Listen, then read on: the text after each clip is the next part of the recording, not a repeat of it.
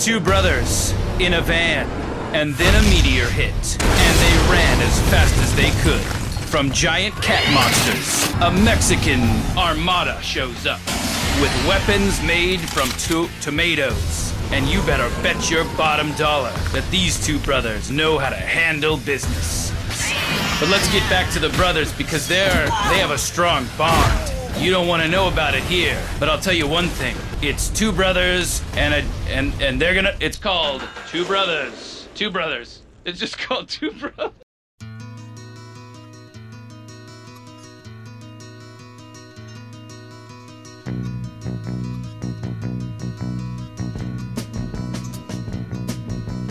Where are you walking? I've seen you walking. Have you been there before?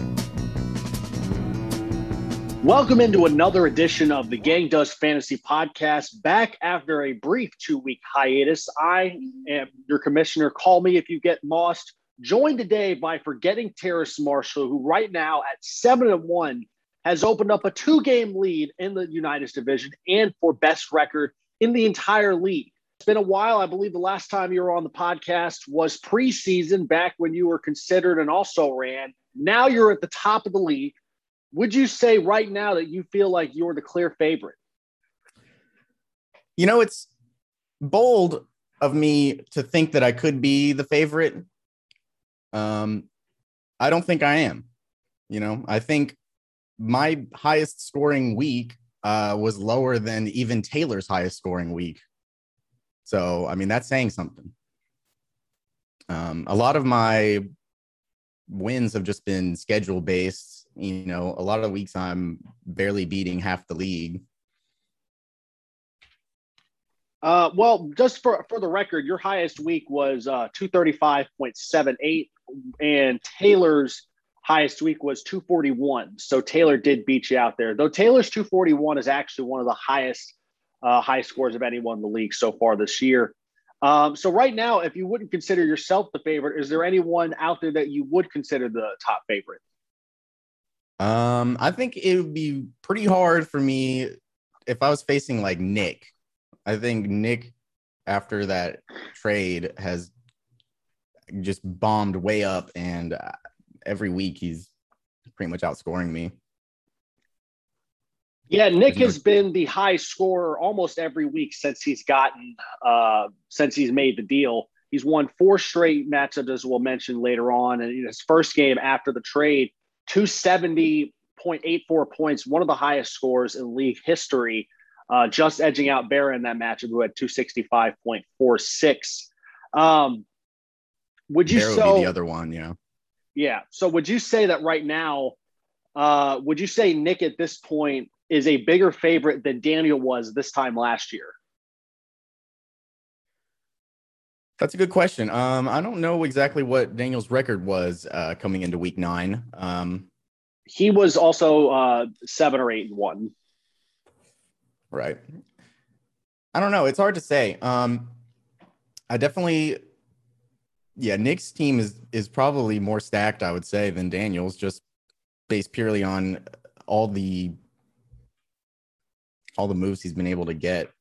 I don't remember Daniel's team left from last year, unfortunately, but I do think Nick is probably gonna win. That would be my fucking bet right now. Okay. Luckily for me, I get to face him this week, which we'll break down later on in the podcast. Just a couple more things focusing on you before we get to a broader league discussion. You made a couple of the most high-profile trades so far in the league this year. I just wanted to review a couple of them, to see how you're feeling about them now after the fact.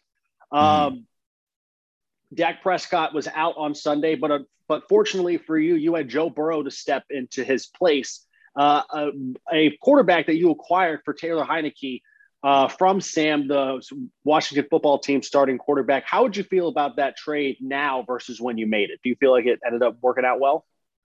Oh, yeah. I mean, Taylor Heinicke's fallen off a cliff, and Joe Burrow just seems to be killing it with Jamar.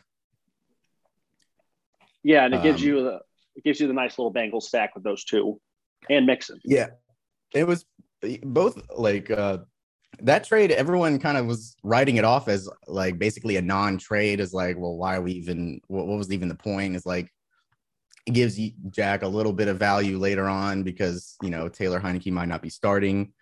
But yeah, as it turns out, this is gone completely one-sided. Yeah, there actually has been some rumors that coming out of the bye, the Washington has a bye this week, that coming out of the bye, that other Allen may be getting the start over Heineken because I don't believe that Fitzmagic is going to be back from his hip injury yet.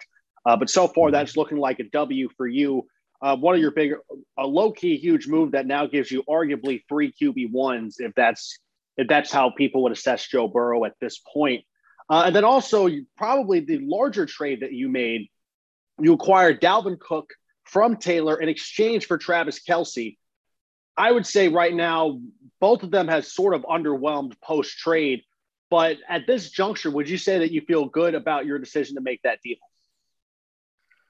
Definitely. Yeah. I mean, it seems like the Chiefs offense has taken a bit of a dip, so to speak. Dalvin is not getting the work I would like him to get, but with Kittle coming back this week, I'm certainly not feeling too worried about my tight end position, and Taylor definitely still needs to be worried, especially since the Chiefs just got that spicy new tight end. Might be taking all of Kelce's delicious routes away. Yeah, Dan Brown may be coming in for it. Travis Kelce has been, in the last 4 weeks on average, has averaged out to be the 5th best tight end in fantasy, averaging just under 14 points.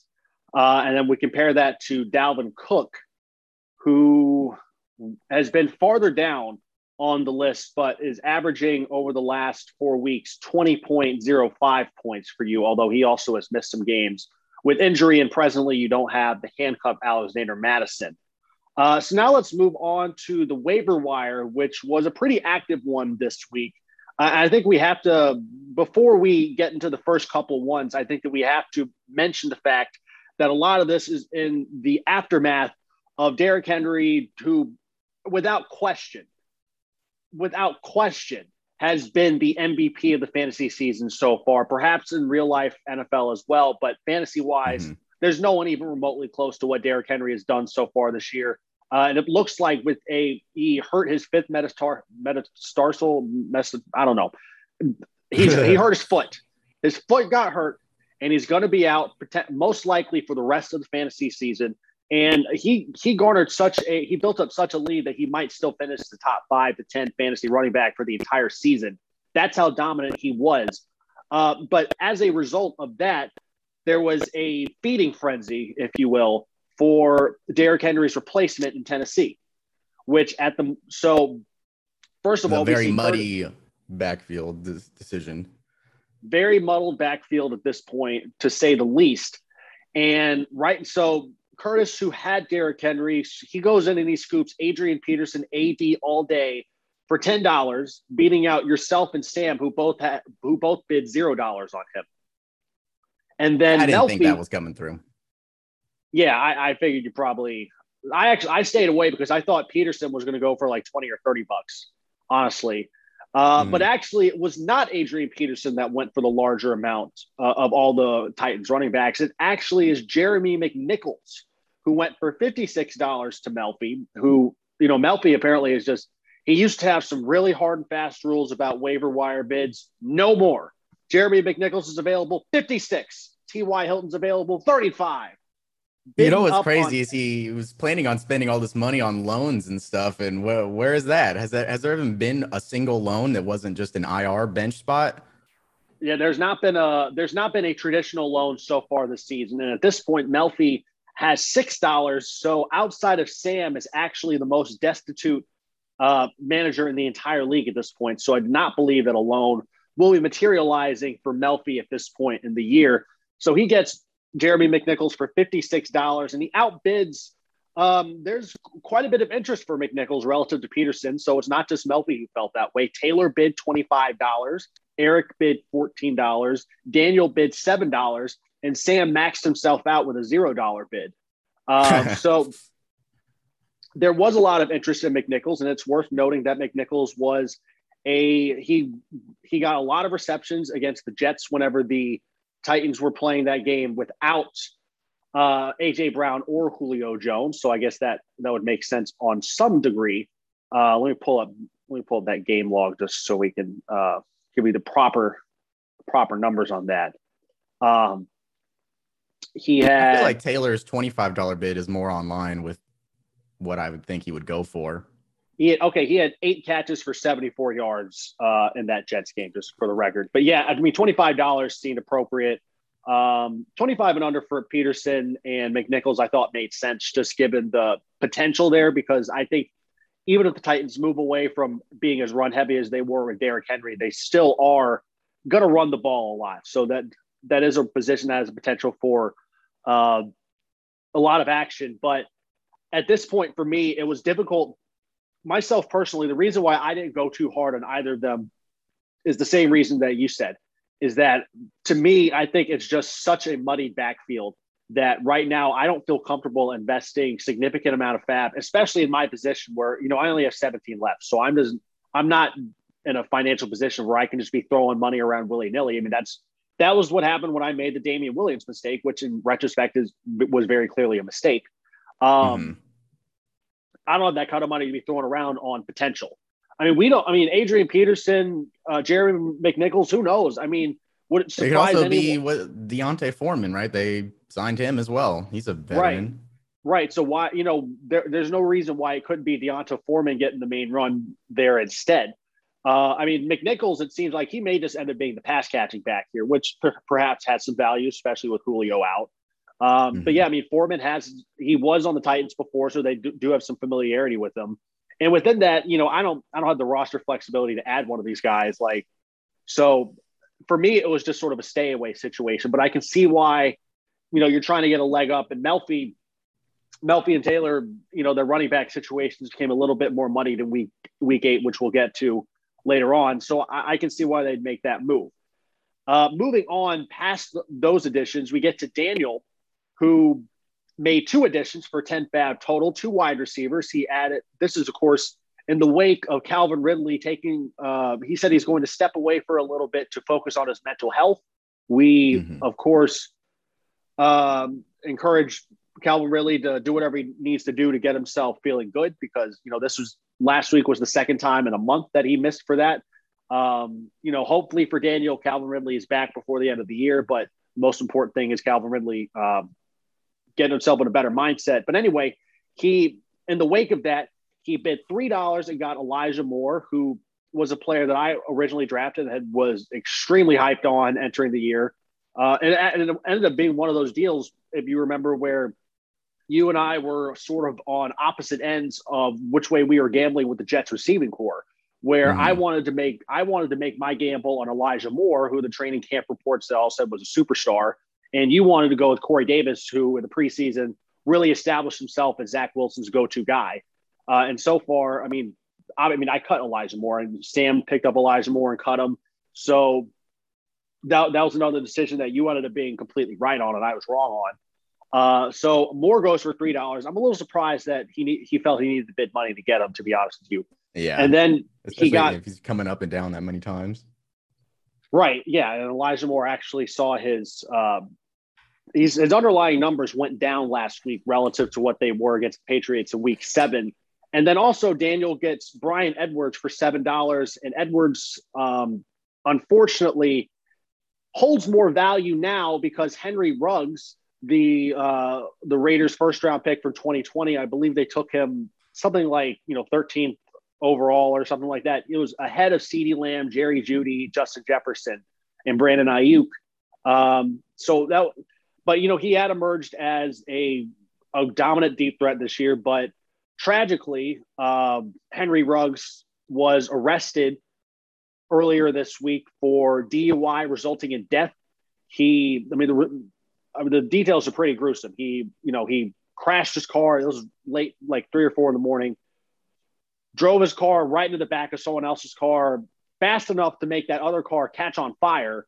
And the woman inside the car tragically burned to death.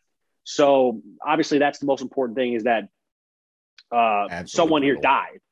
But within that, Henry Ruggs got released, and it looks like he's going to be spending at least 2 years in jail for his crime. From a fantasy perspective, that means Bryan Edwards and the other Raiders wide receivers did gain a little bit of value in the wake of that.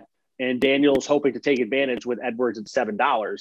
I'm a little surprised. I mean, that's kind of an assumption, in my opinion. I think the Raiders offense, if they don't pick up like Deshaun Jackson or like re-sign John Brown or something, I think that offense is just going to regress. I feel like Ruggs was a pretty integral portion of that offense, you know?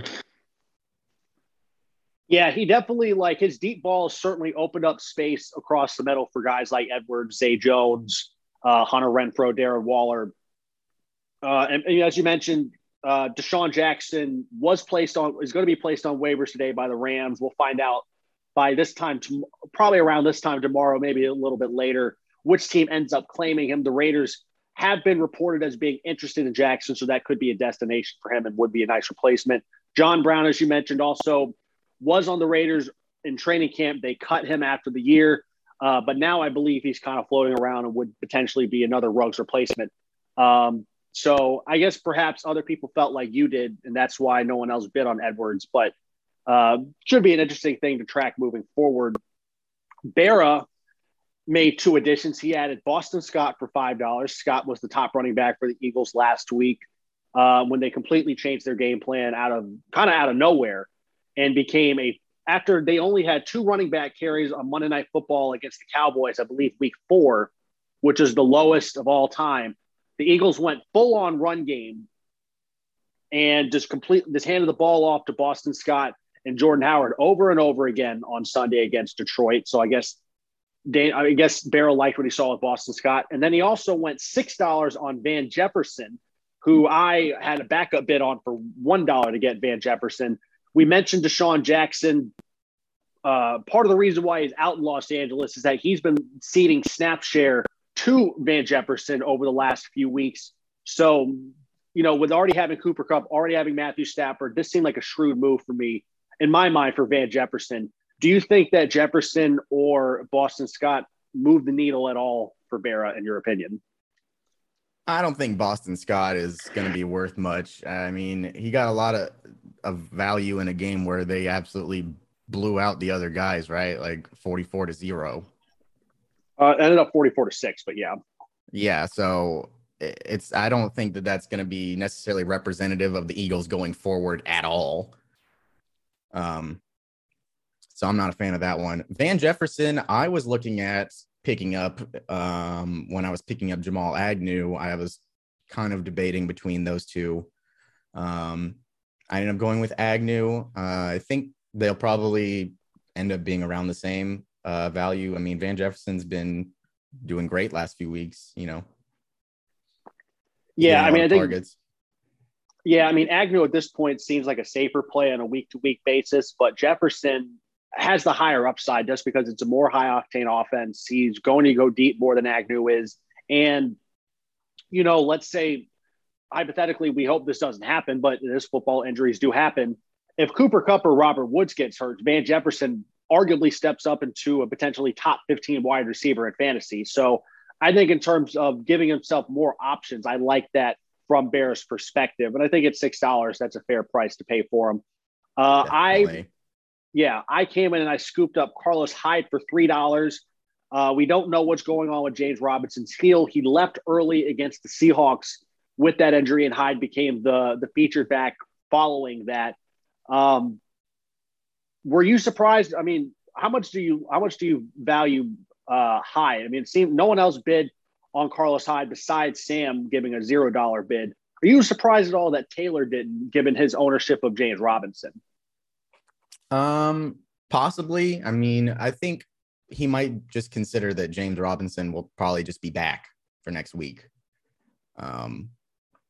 Which a lot of people are speculating, bruised heel, drop some nerve blockers and some pain meds, and he might be fine, Yeah, I guess that's Taylor's gamble. And we'll get to another game. $3, it's, no money out your pocket, basically, for someone who could have a solid starting week. Right. I just figured he would try and do at least like a backup bid if he didn't get Jeremy McNichols. And then also we'll go back to Nick's bid. Taylor also notably on Monday night, Darrell Williams was not the lead back for the Chiefs. It was more of a rotation, but the lead guy of all of them was Derek Gore, a player that I frankly had never heard of until I saw him in the game and was like, is that Frank Gore? Which it was not. He's number 40, so he probably wasn't. Eric scooped up Derek Gore for free post waivers. And he also got Ty Johnson, who had 5 catches for 71 yards and a touchdown on Sunday against the Bengals. Mike White is the check down king. How do you feel about these two moves for Eric? Do you think that is Eric's running back situation after, first of all, are you surprised that Taylor didn't get Derek Gore? And then second of all, is Eric's running back core secretly good now? Yeah, it definitely is. With even though he's got Elijah Mitchell, who went off last week. Yeah, he's coming back. Austin Eckler is probably the number 1 running back right now. Like after Tractor Cito. Yeah, without Tractor Cito, it's a healthy debate. And yeah, I just think a lot of our managers are making poor waiver decisions. And maybe Taylor thought, 25, that's going to get McNichols. No one's going to bid over 25 on a confusing, no one knows what's going on back there kind of thing. And then, Melfi proves everyone wrong every week. Right, out of nowhere, not predicting that. He's not even trying to get a quarterback. No, not even trying to get a quarterback. We all know Sam Darnold. He had the brutal concussion on Sunday afternoon that knocked him out for the rest of the game and potentially could knock him out for up to a month. The tenor around it has not been good. The Panthers signed a practice squad quarterback, Josh Love, to come in, so that doesn't speak well to Darnold being available this week. So yeah, now, Melfi already was in a dire quarterback situation in that both Sam Darnold and Ryan Tannehill, his only two quarterbacks, have a week 13 bye. So unless he does something, he's punting that already. But on top of that, now without Darnold, he could be down to 1 quarterback for this week. And PJ Walker got scooped up. Colt McCoy, who could be replacing Kyler Murray, who's potentially injured, got scooped up.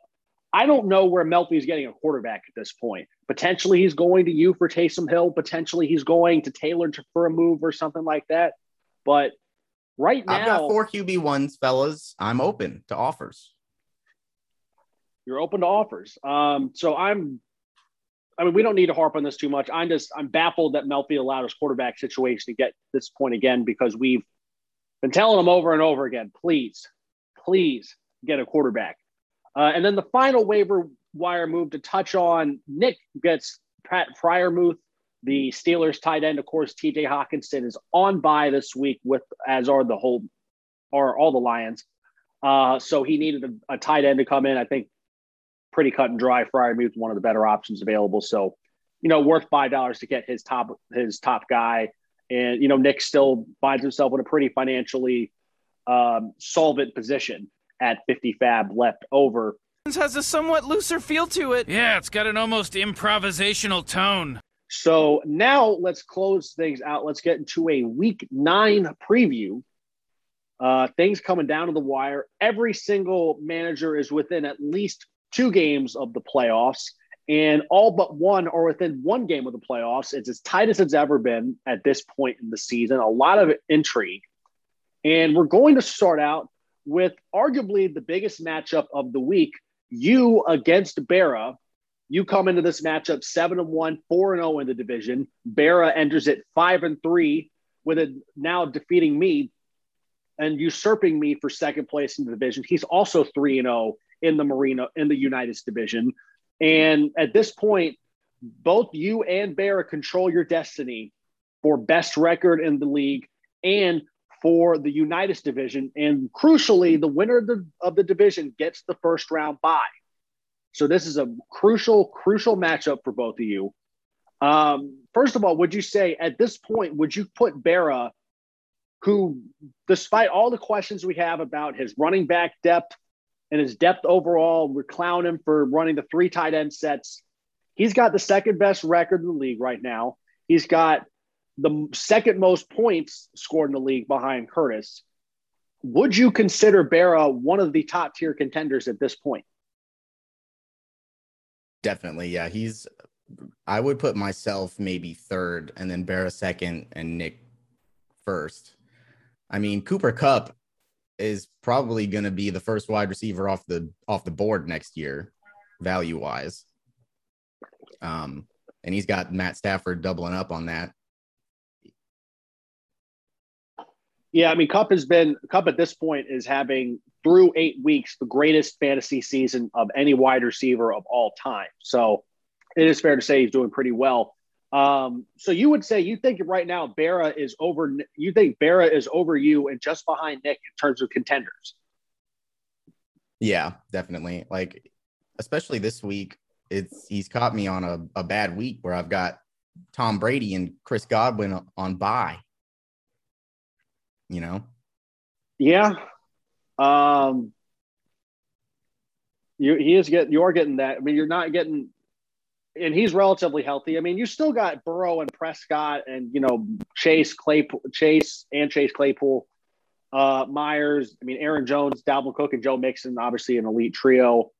So, I mean, right Chase now Claypool's he's falling off a little bit. Yeah. Which is more so on Ben. I mean, he's the 52% favorite.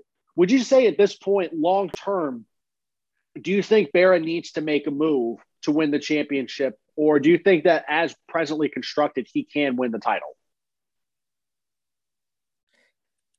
I think it would be absurd if he was able to win the title starting 3 tight ends every week.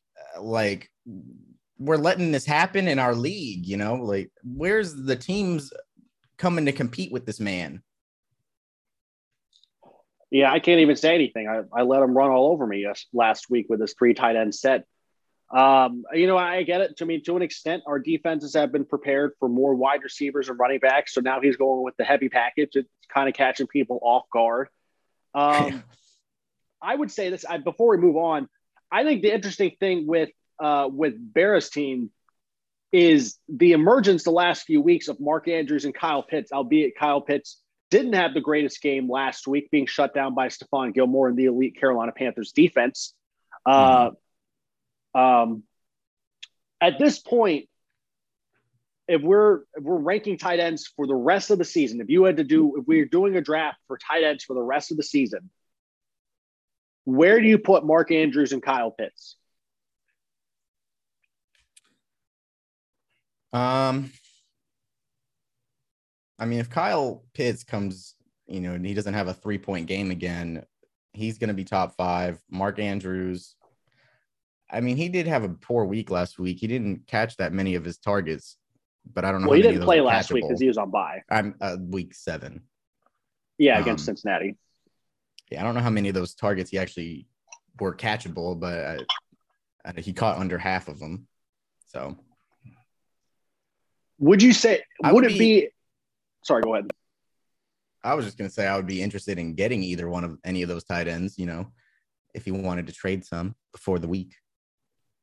Would you say, do you think it would be ludicrous for someone to, if we did the redraft of tight ends exclusively for rest of the season, just this year, do you think it would be ludicrous for someone to take Pitts or Andrews over Travis Kelce? Absolutely not. The way it's been looking, Kyle Pitts has really opened up when Ridley's going to be gone, for sure, pretty much the rest of the season. He's going to be feasting. And Travis Kelce he's on a desert island of food. There's not anything going around him. Okay, we will recuse you from predicting this one since you are involved with it. I'm going to predict that you get the W because I think that George Kittle will be back. So when you replace Jared Cook with him in your lineup, I think you'll be the slight favorite, and I think you'll get the W because I think this is just going to be a big game for your big week for your running backs. So I feel pretty confident you're going to get the W this week, but should be an exciting one, and obviously is going to be a pretty massive one. I mean, if you get the win, you arguably, we have how many weeks do we have left? We have 1, 2, 3, 4, 5, 6. Okay, so if you get the win, you're up 3 games on Barrow with 5 weeks left. He could potentially come back and beat you, but then he would still have to make up 2 games in 4 weeks. So that'd be pretty difficult. So a win would put you in pretty nice position for winning the division. So now let's move on to Curtis, who's 4-4 after the after the victory over Taylor last week. But now he's down Derrick Henry against Melfi, who's 3-5. We've already discussed everything about Melfi, like what he's doing at quarterback. It's not what you want. It's just not what you want at all. I do think if we're going to give Melfi some credit, I think Mike Gesicki was an excellent pickup who, after he had a donut week 1 for Taylor against me, Gesicki has actually been a top 5 tight end ever since then, which is kind of surprising to a lot of people. So Gesicki was a nice pickup there, and obviously he got Zach Ertz before he was traded to the Cardinals. Nice pickup there. But Leonard Fournette on bye this week, and Leonard Fournette really was kind of holding things down for Melfi at running back, especially with Chris Carson and David Montgomery on IR and potentially, out for a little bit. Do you think that Jeremy McNichols will be enough to supplement what Fournette has in combination with Damian Harris to get this win? Wait, are we looking at? Okay, yeah. I was about to say I couldn't see Fournette on his bench, but it's on. He's in his starting roster. Yeah.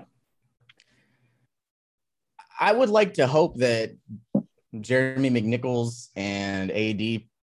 My prediction. I mean, I think everyone is kind of going on this that probably McNichols will equal out with AD overall, just because he'll be getting some catches. He's not going to get the main carries probably, but with Fournette not putting up a great game last week either. It's not like he's losing out on that much, it seems. I would say, I don't know. It's hard to accurately judge Melfi's team just because all of his running backs are so garbage. Well, I mean, that seems like an assessment in and of itself. If you had to bet, this is interesting that we have the matchup of Adrian Peterson against McNichols, the 2 Titans running backs that were picked up this week. If you had to bet which one is going to score more this week, Peterson or McNichols? Peterson. I think he'll end up securing some touchdowns. Goal line. He's going to get the goal line looks, I imagine, and that's kind of where he does his work, is just grinding it through. Okay. You can get some short yards. Okay. So we move it in the wake of Derrick Henry getting hurt, Curtis feels like he has to make a move because really his running backs were not that good outside of Henry, but he had a great running back core because Henry was so good that even Henry and Melvin Gordon is arguably the top running back duo in fantasy because Henry was just so much better than everyone else.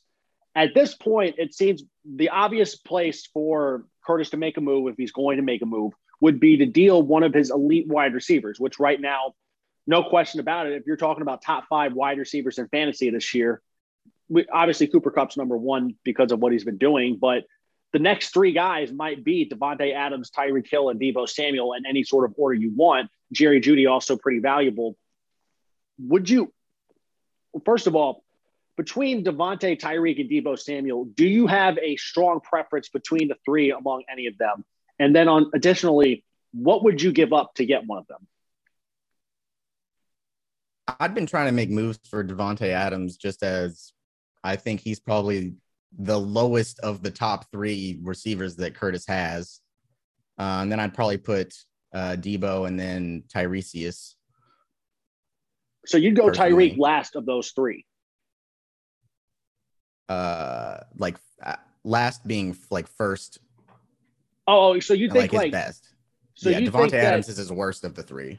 so you think Devontae Adams at this point is less valuable than Deebo Samuel or Tyreek Hill? Yeah. Okay.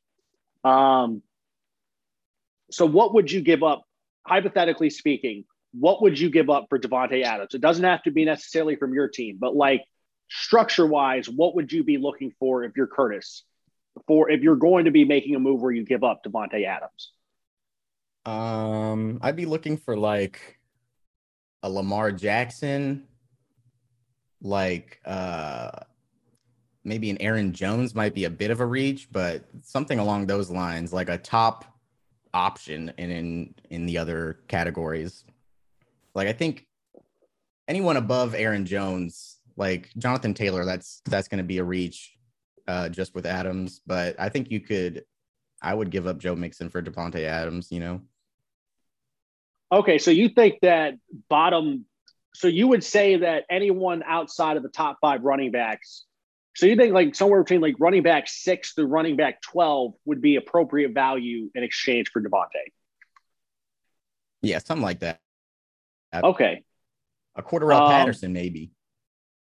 Well, and Patterson's a running back and a wide receiver. So, I mean, how can you even stop that? It will be interesting. You noted prior to the pod, or maybe on the pod, I don't remember at this point, that we've only had 2 trades since Eric, or did you say we have only had 2 trades or 0 trades since Eric and Nick made their information?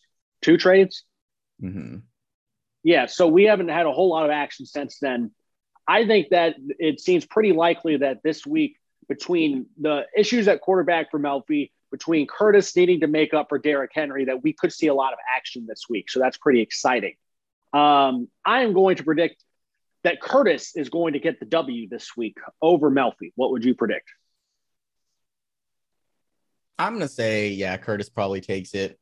Melfi just consistently is shitting the bed. Robert Woods is not pulled up in the way that we'd hoped. But Woods was pretty good last week. Yeah. But relative to where he's being, you know, where he was drafted and stuff, I don't think he's doing as much. He certainly has been disappointing relative to Cooper Kupp. Yeah, I mean, it's all of Melfi's wide receivers have been pretty poor, except CeeDee Lamb. Jarvis Landry's definitely gone down ever since his out. He was hurt, and then last week Jarvis Landry had 2 potentially. I mean, he dropped 1 ball, and then he also had another drop on 4th down that would have continued the game. Obviously, there's a lot of reasons why the Browns lost, but Jarvis Landry was responsible for 2 of the worst plays there. So now we move on to Eric at 3-5. Got a close W over Sam last week to keep himself within 1 game of first place in the Merino division against Taylor, who sits in last place at 2-6. You know, we mentioned before, I mean, I think this is a stacked week in terms of matchups. One of the most stacked weeks we'll have all year, in my opinion. And this is sort of the flip side of your matchup with Barra, which is for first place. You could argue this matchup is even more important because both you and Barra, you have to feel pretty good about your chances of at least making the playoffs right now, which, you know, as we all know from Taylor's Atlanta Braves, all you got to do is get in. And once you get in, who knows what's going to happen at that point. And right now, Eric and Taylor, especially Taylor, if Taylor loses, he's he's climbing an uphill battle to make the playoffs. And same case with Eric to a lesser extent. Now we look at Eric's team.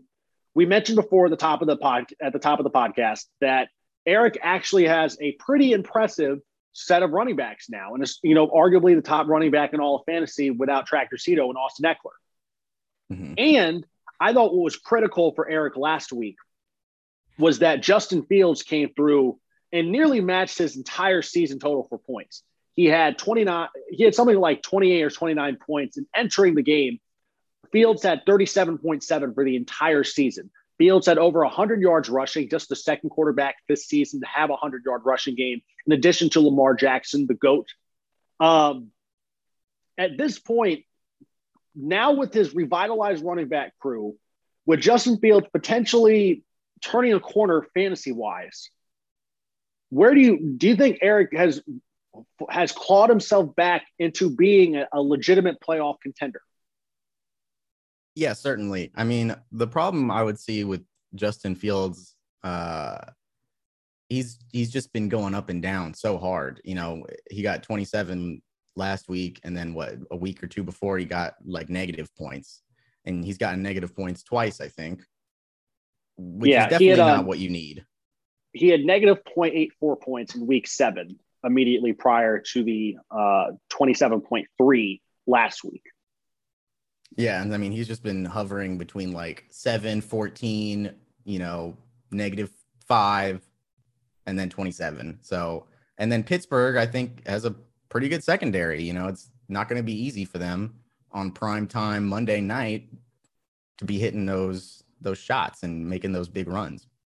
Yeah, I did like that the Manning cast, they saw that it was going to be Big Ben against Justin Fields, and they pulled the Magic Johnson like, "Ooh, I'm not going to be there." They're like, we're not sitting around for this shit. And now we flip over to, so we feel pretty, so you would say Fields still remains a question mark for you, for Eric. Would you say that is the question mark for his team moving forward?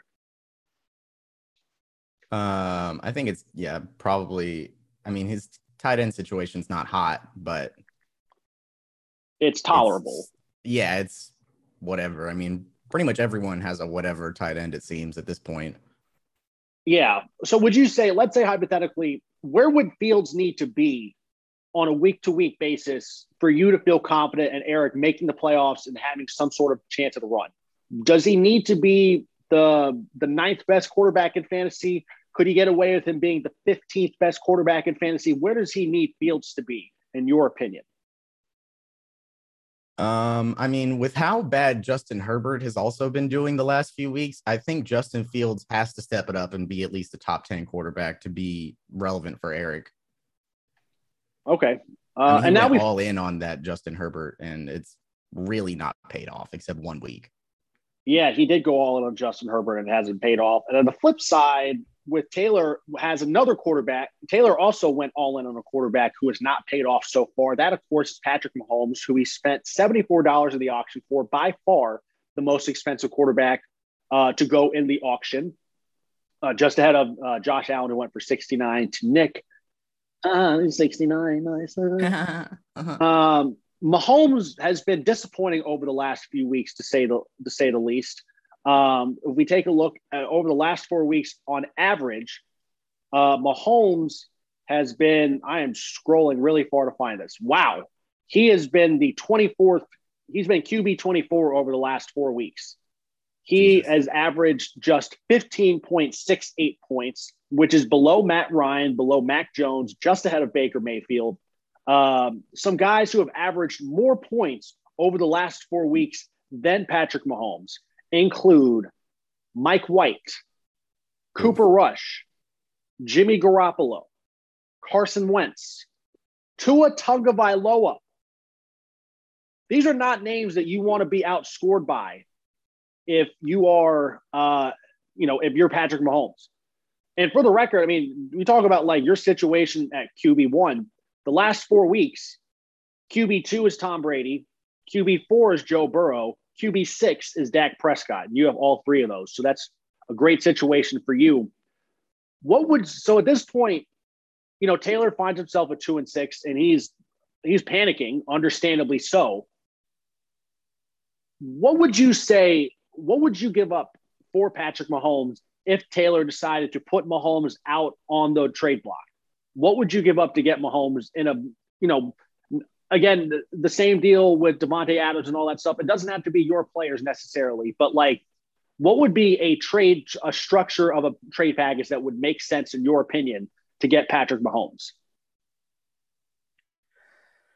I mean, it might be wise for him to try to package Kelsey in and try to.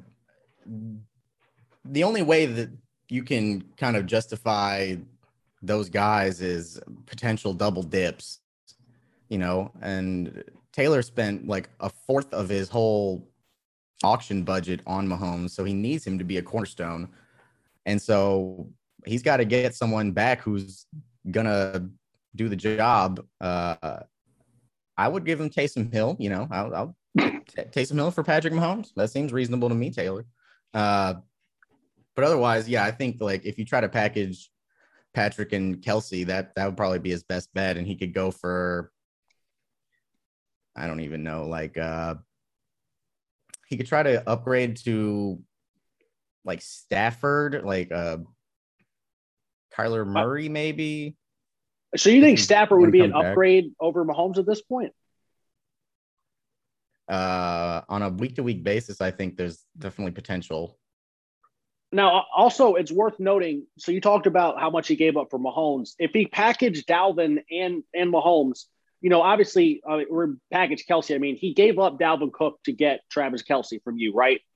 Yeah. And Taylor spent, of his $300 auction budget, he spent $147, so just under half, on Mahomes and Dalvin, so which has now become Mahomes and Travis Kelsey.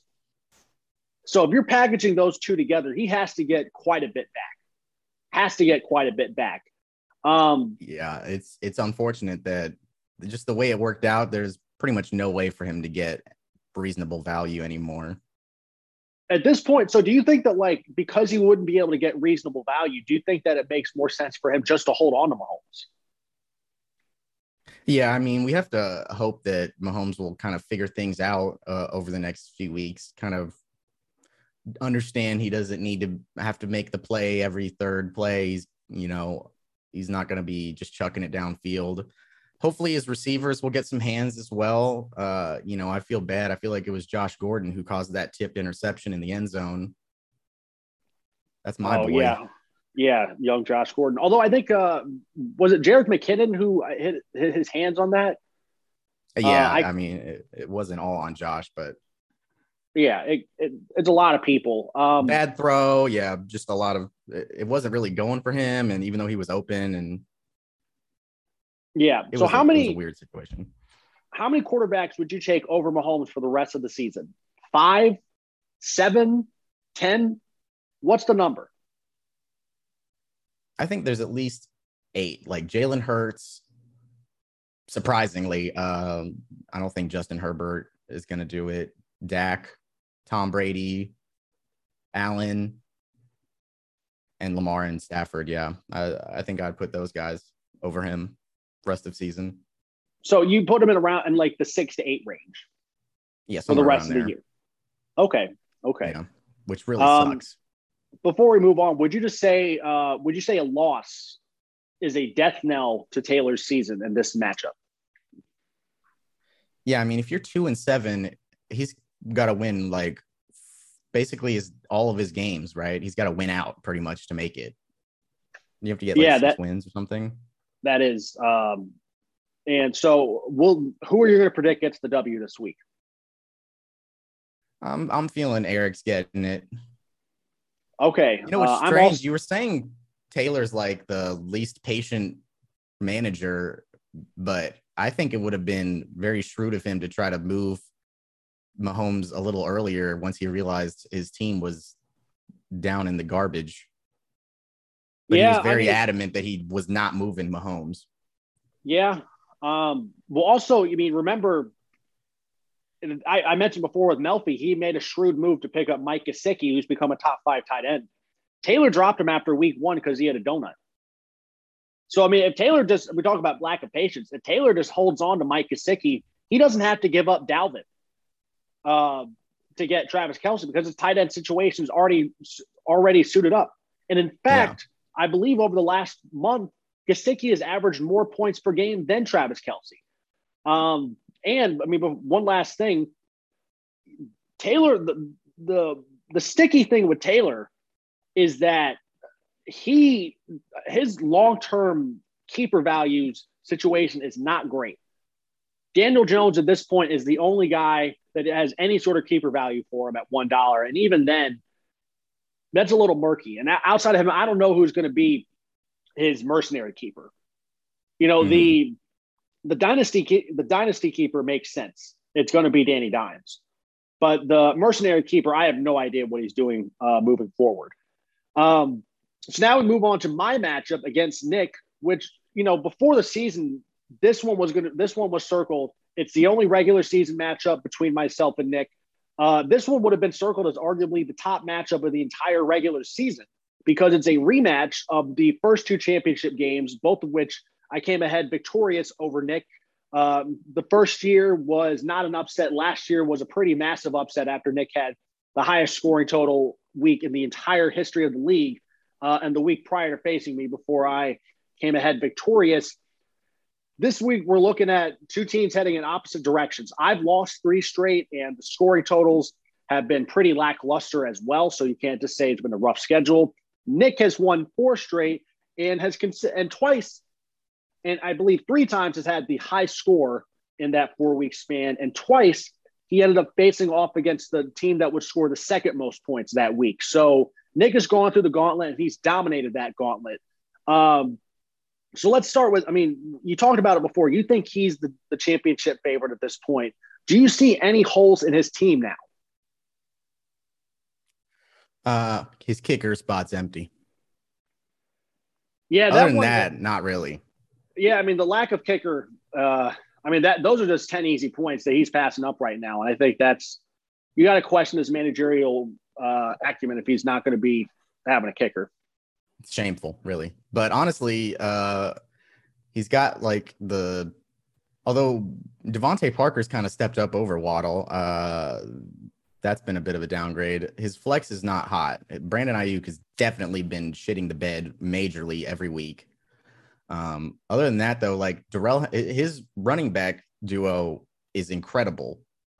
Well, that's with DeAndre Swift on bye, too. And Swift is arguably the top guy. Even though he did awful last week. Yeah, he was pretty bad last week. Nick's running back core is pretty stacked. Ayuk, what's funny about him is that everyone in the fantasy community last week was like, yes, Ayuk is back. Ayuk is back.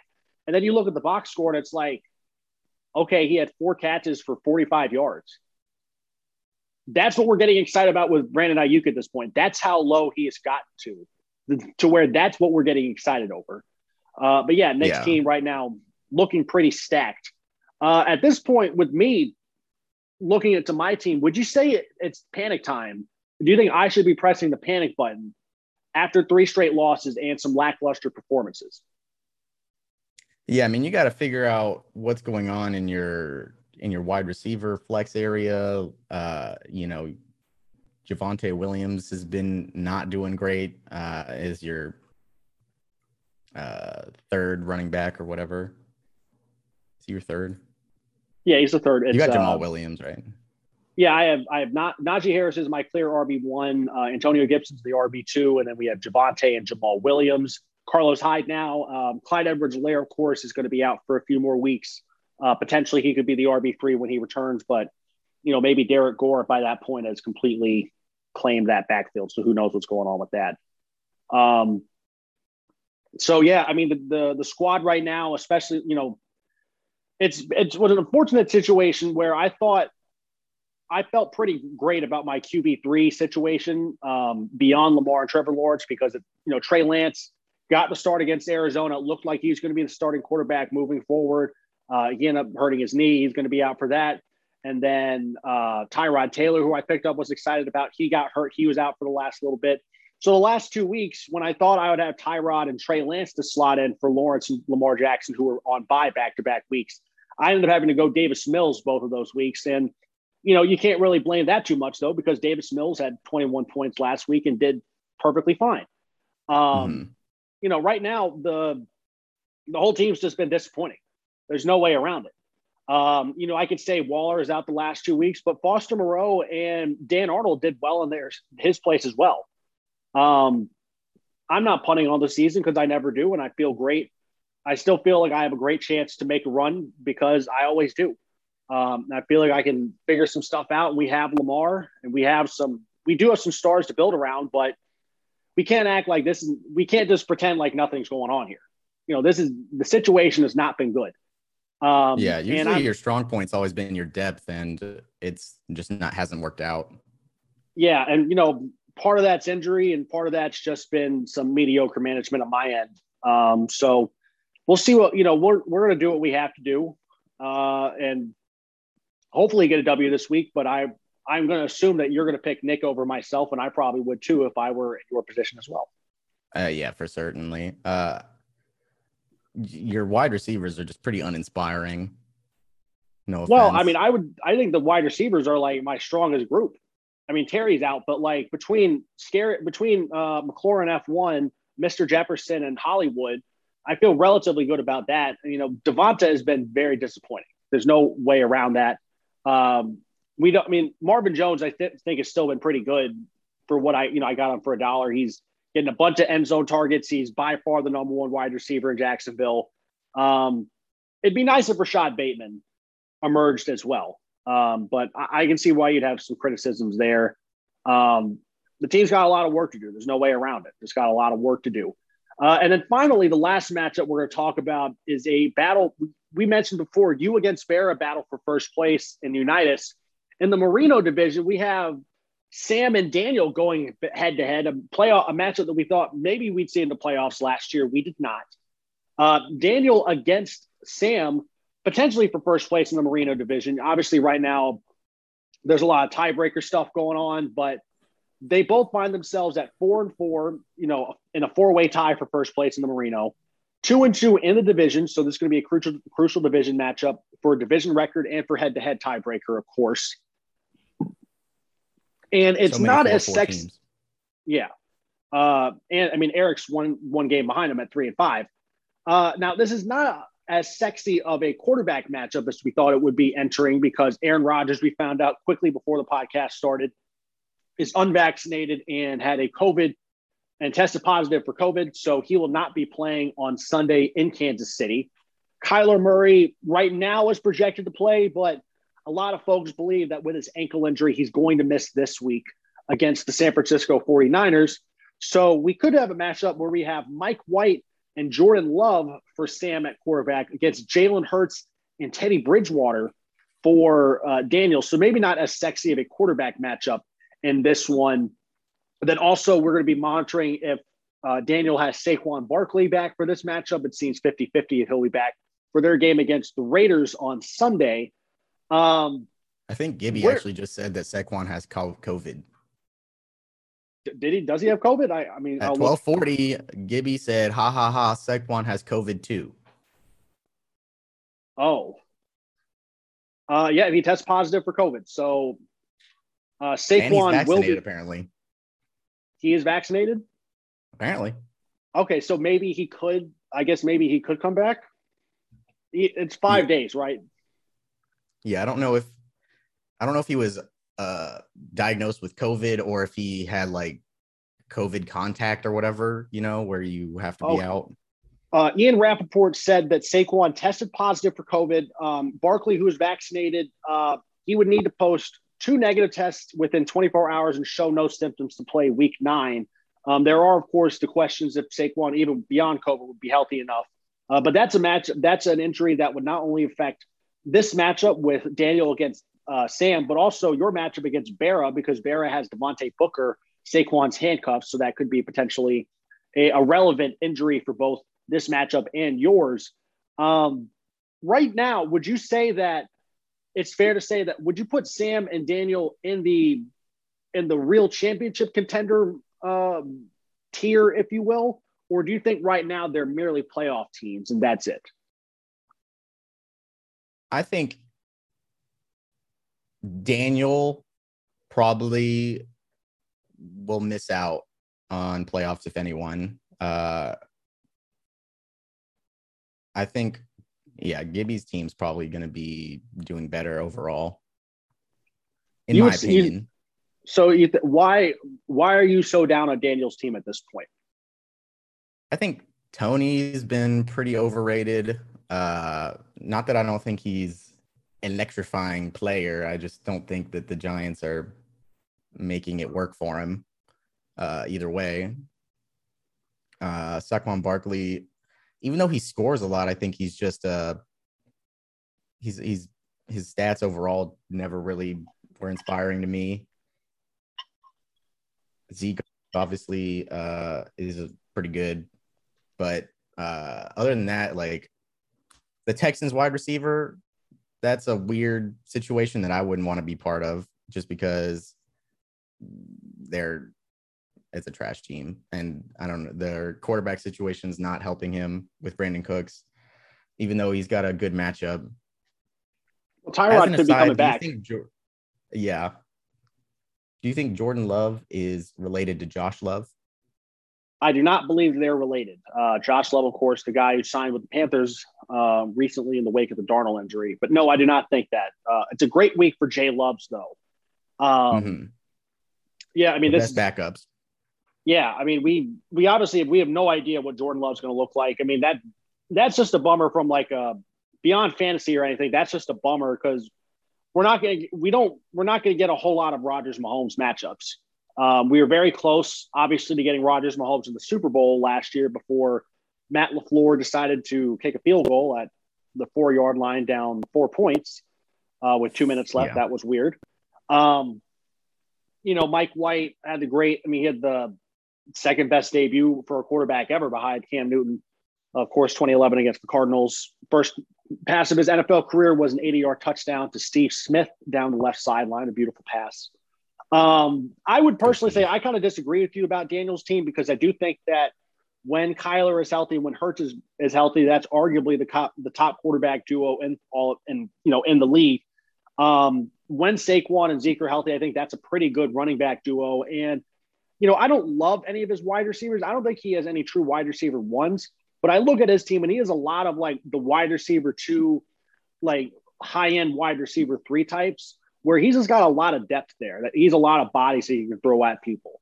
And in general, I like his running back depth as well, too, where, I think, Tony Pollard as Zeke's backup is someone that you can throw into flex, in a pinch and feel okay about. Michael Carter had over 30 points last week. Myles Gaskin, hit or miss, but, he can catch a lot of passes. He's shown that capability this year. I think Daniel's pretty well set up. And I'd say the same for Sam if Sam could figure out his other quarterback position besides Rodgers. We mentioned before the Burrow-Heineke trade. I think that's really kind of slept on in terms of how it's affected Sam's season. Because I think that a Rodgers-Burrow QB duo, I feel great about his team at that point. Because then you'd have Rodgers and Burrow. He would have Chubb. Kareem Hunt's going to come back at some point. Christian McCaffrey could be back this week, could be back next week, but he should be back pretty soon. That'd be an elite set of running backs. Plus he has Cordero and Zach Moss, the Ravens guy. So he's got good running back depth. His wide receiver core, I think, looks completely different now that he made the A.J. Brown trade. Brown is potentially a guy that I would view as, maybe rest of the season top 5 wide receiver. I think, the way he looked on Sunday and now with no Derrick Henry, they're going to have to throw it a lot more. I feel pretty good about Sam and Daniel's team. I'd be surprised if either of them missed out on the playoffs. I would say Sam needs to make a move more than Daniel does in terms of putting himself in championship contention, though, where I think he needs to figure out the second QB spot. I really think he needs to figure that out. And it's definitely overlooking that when I was considering, I don't know how long Aaron Rodgers is going to be out, but then just being stuck with Mike White, that could be disastrous. Yeah, I think Rodgers I think he'll probably just miss this week against Kansas City and then be back after that. But Sam has the resources to make a trade if he wants to make a deal. So that's certainly going to be something that's on the table for him. So, we'll see how things shake out, but I feel pretty good, like I said, about both of them at least making the playoffs. And as a side note, do you think like DJ Moore is going to be that valuable with no Darnold if it's just PJ Walker or Josh Love throwing the ball to him? He probably is less valuable. Defense, but he's probably a little bit less valuable, but I think also DJ Moore, like this year, he's asserted himself as by far the best receiver on the Panthers. Entering the year, there were some Robbie Anderson truthers, which I kind of got, but I didn't really get. But Moore's been incredible this year. I think he's going to be valuable regardless of who they have. So who are you going to take this week, Daniel or Sam? Just assuming Christian McCaffrey doesn't come back. DeAndre Hopkins wasn't practicing today, so that's not a good look. It is Wednesday, but yeah. I think if Kyler's playing, yeah, Daniel's got it just based on the QBs alone. I mean, the QBs too. It's so important in this league. Okay, so let's say Kyler and Saquon are out, and it's Teddy Bridgewater and then Michael Carter, I guess, is the other running back. Would that cause you to flip your pick, or would you still stick with Daniel? I think Michael Carter is, definitely a good enough supplement. I wouldn't feel too bad if I had to put him in instead of Saquon. Teddy Bridgewater is definitely a downgrade, but he's serviceable, I suppose. He's pretty unimpressive. Yeah, he definitely is. So is there anything else you want to add before we leave? Do you want to make your sales pitch on Taysom Hill, anything before we head out of here? Yeah, I mean, while no one wants to come to the 7-1 guy for trades, I understand. I do know that many of y'all are in dire situations with regards to quarterback, and I'm currently stacked somehow. So if you want a guy who's going to be running the ball, making you tons of points, you're coming to look for Taysom Hill. All right, there he is. Forgetting Terrace Marshall, leading the league at 7-1. We'll see how things shape up after this week with his big matchup against Berra. Huge matchups across the league. I think everyone would say this is the biggest week we've had so far, and not just because it's week 9, but just massive matchups all across the league. Really looking forward to that. Great talking to you, Jack. We will see you sometime soon. Thanks very much.